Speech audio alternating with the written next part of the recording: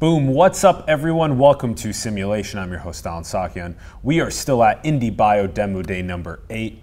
We are now going to be talking to Marcel Frenkel from Gavilon Biodesign. Hi guys. Thanks for coming on. Thank really you, appreciate it. Marcel, teach us about what you were just giving your talk about. Well, so drug design today is a extremely challenging field because even when we design great drugs, right? Even when we design drugs that work, the problem is that over time, either cancer or infectious diseases, they learn to become resistant to that therapy, right? You might have heard of the superbugs, right? And in cancer, you always hear about cancer coming back, right? So what happens is that this is called durability of the response, right? So when we talk about is durable response of the drug. And the problem is that it's extremely difficult to make drugs that are durable. And the reason for that is that there are numerous ways how a pathogen can develop resistance. At Gavilon, what we do is we develop drugs that can play a chess match. And that chess match can see what moves, right, what mutations the pathogen or cancer can do, and design a drug that can overcome those. So it's really about being able to design drugs in the fourth dimension, right? Being able to play a chess game through time. And that really makes a huge difference on how good and how impactful these drugs can be in people's lives. And what we're focused on is in designing better drugs, right? So that's what I was talking about there. The other main problem of drug design is that sometimes the biology tells us that we should go after a certain target, right? There's something in the system that's what you really need to hit if you want to make a difference. Unfortunately, it's normally extremely difficult to hit those targets. So what we're making is a technology that can really allows us to hit what we want, not what we can. And hopefully by doing these two things, we'll change the paradigm of drug design, make better therapeutics, and finally start curing some of these diseases.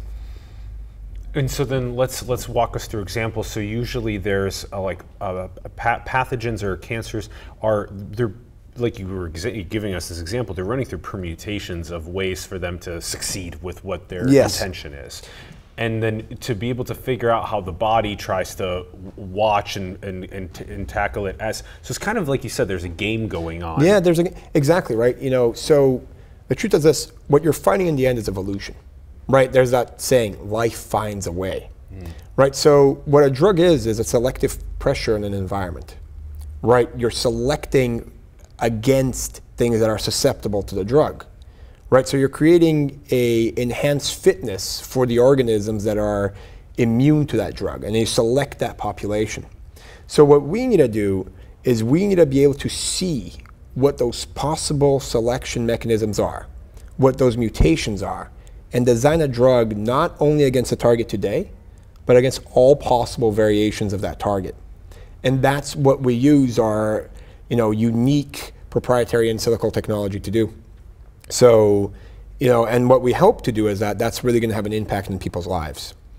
And do you take it then, the pathogen or cancer, you take that into into an environment outside of the body, and then you observe the way that it's trying to permutate and make advances and then counter those? No, so this is really cool. It's all done computationally. All computationally. All computationally. So you can simulate a cancer or a pathogen that's trying to make moves. You can we do this at the molecular level. At the molecular level. Yeah, and so that's why we've spent the last 15 years at Duke building this technology, and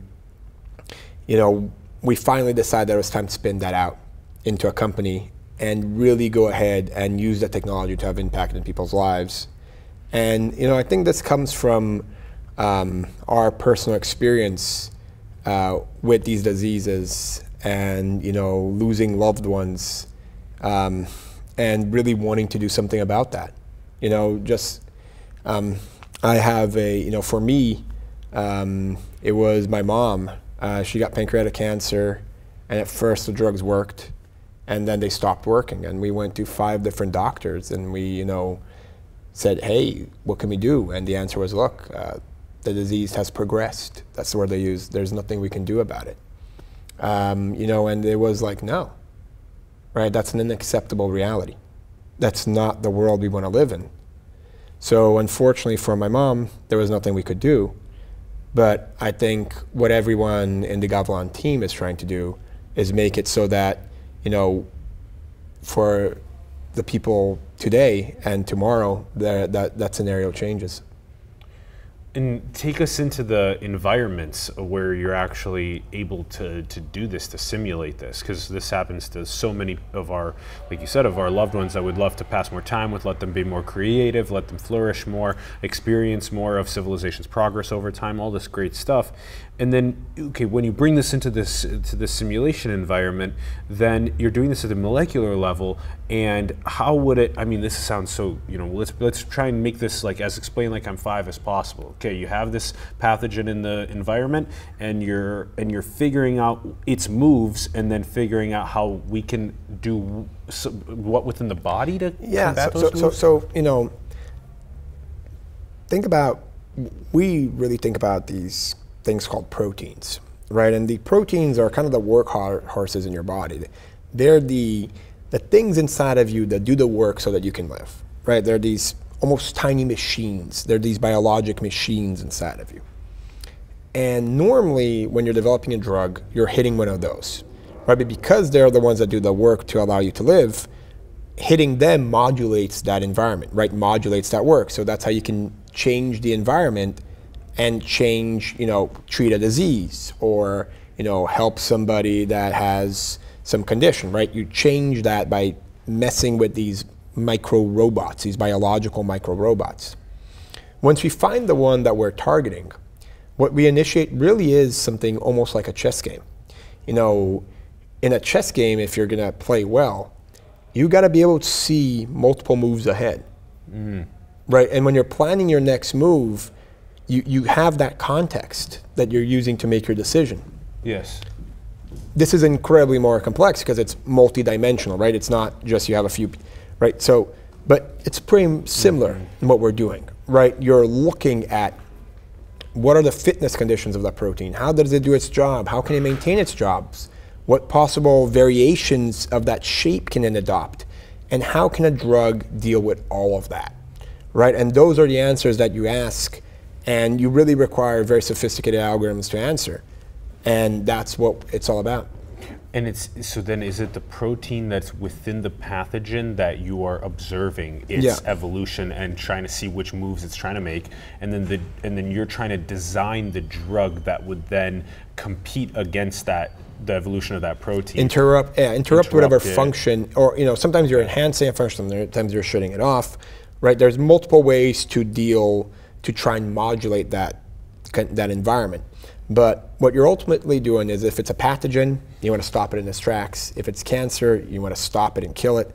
You know, and if it's another condition, then it's more, you know, sometimes you want to increase something or decrease something, right? You can think about autoimmune diseases, right, where it's the body's immune system. There you don't want to kill anything. You just want to, you know, calm things down a little bit. All of these can be modulated by designing better drugs. And, you know, that's really what we want to do. It's not only about toxicity, right? We actually want to design drugs that are going to help people, right? Make people healthier and live longer. And, you know, especially as I was telling you, for us, it's about making sure that people are really having better lives and not losing loved ones to these diseases, right? You know, cancer is almost like the boogeyman, right? When you're young, you believe in the boogeyman. Once you start getting older, the boogeyman changes its name, right? Every time that you feel a lump that wasn't there, in the back of your mind, you're like, well, you know, maybe it's something that shouldn't be there, right? And if you have experience with it, you know that sometimes it's like that. One day you're fine and one day you're not fine, or someone you love has to that. So having something that can treat that, that can overcome that, that's really all we're about. Yeah, I'm so fascinated with the simulation environment of analyzing the protein's evolutionary trajectory and how it's trying to have its what it wants to achieve done within the body, and how you can then simulate the drug. So you're simulating the molecules that are then competing against, and you're also trying to deliver it directly to where that protein is for it to get either inhibited or to enhance something that competes against it. This Something style like of that. thing. Yeah, exactly. This is so freaking cool. Thank you. Yes. A lot of why we call the show simulation is because of really cool things like this, like all these different aspects to these biological simulations that, I mean, in many ways, like that civilization and the universe could be. Similarly, within our bodies, we can recreate these simulation environments to see how we can tackle pathogens without even doing it outside, like having to do it outside of the body, but actually just simulate it. And Yeah, you know, we do eventually take these and test them, right? Because still today, right, no simulation is perfect. But the idea is to get to a point where, you know, whatever you're predicting is coming true. And the most exciting thing, the thing that really took us from being academics to being here, and, you know, is that idea that, you know, we're almost there, right? We're starting to see these things. So I'm actually still an academic, finishing my PhD right now, but you know, we're starting to see these results where what we predict is what's coming true when we test it. And when you start seeing that, it starts giving you a lot of confidence that you can actually change people's lives. And that's what it's all about, right? So it's about bringing about change. And then you guys make the simulations better and better, make the drugs compete better and better, and then the idea is to deploy one to actually for the physical use in human bodies. Yeah, exactly. And which one would that be to compete against? Do you guys have any ideas? So we work in two different ways. One way is that we work through partnerships, where normally a partner already has an initial molecule that he's trying to optimize, and we help them optimize that. Okay. The other one is we have our own pipeline. Okay. In our own pipeline, we're using our unique ability to design custom and ideal drugs to target drugs that other people can't. And there's a whole class of proteins called undruggables. Undruggables. Yeah, and they're kind of like, you know, sometimes called the holy grail of medicine, because we know that they're important. We validated, you know, using things like CRISPR assays, and we validated that they matter. And yet, we haven't been able to hit at them because they've remained undruggable, thus the name, right? They've been resilient to other methods. So what we wish to do is show that we can hit them. And by doing so, that would really change medicine, and would change what we can do. For the first time, we wouldn't be able to hit what we can. We would be able to hit what we want.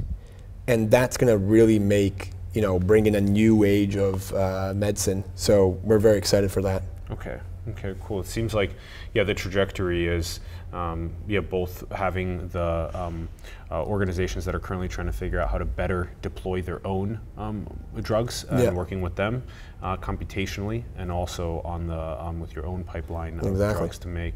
And you think the pathogens to compete against are which ones for you guys first? Do you think?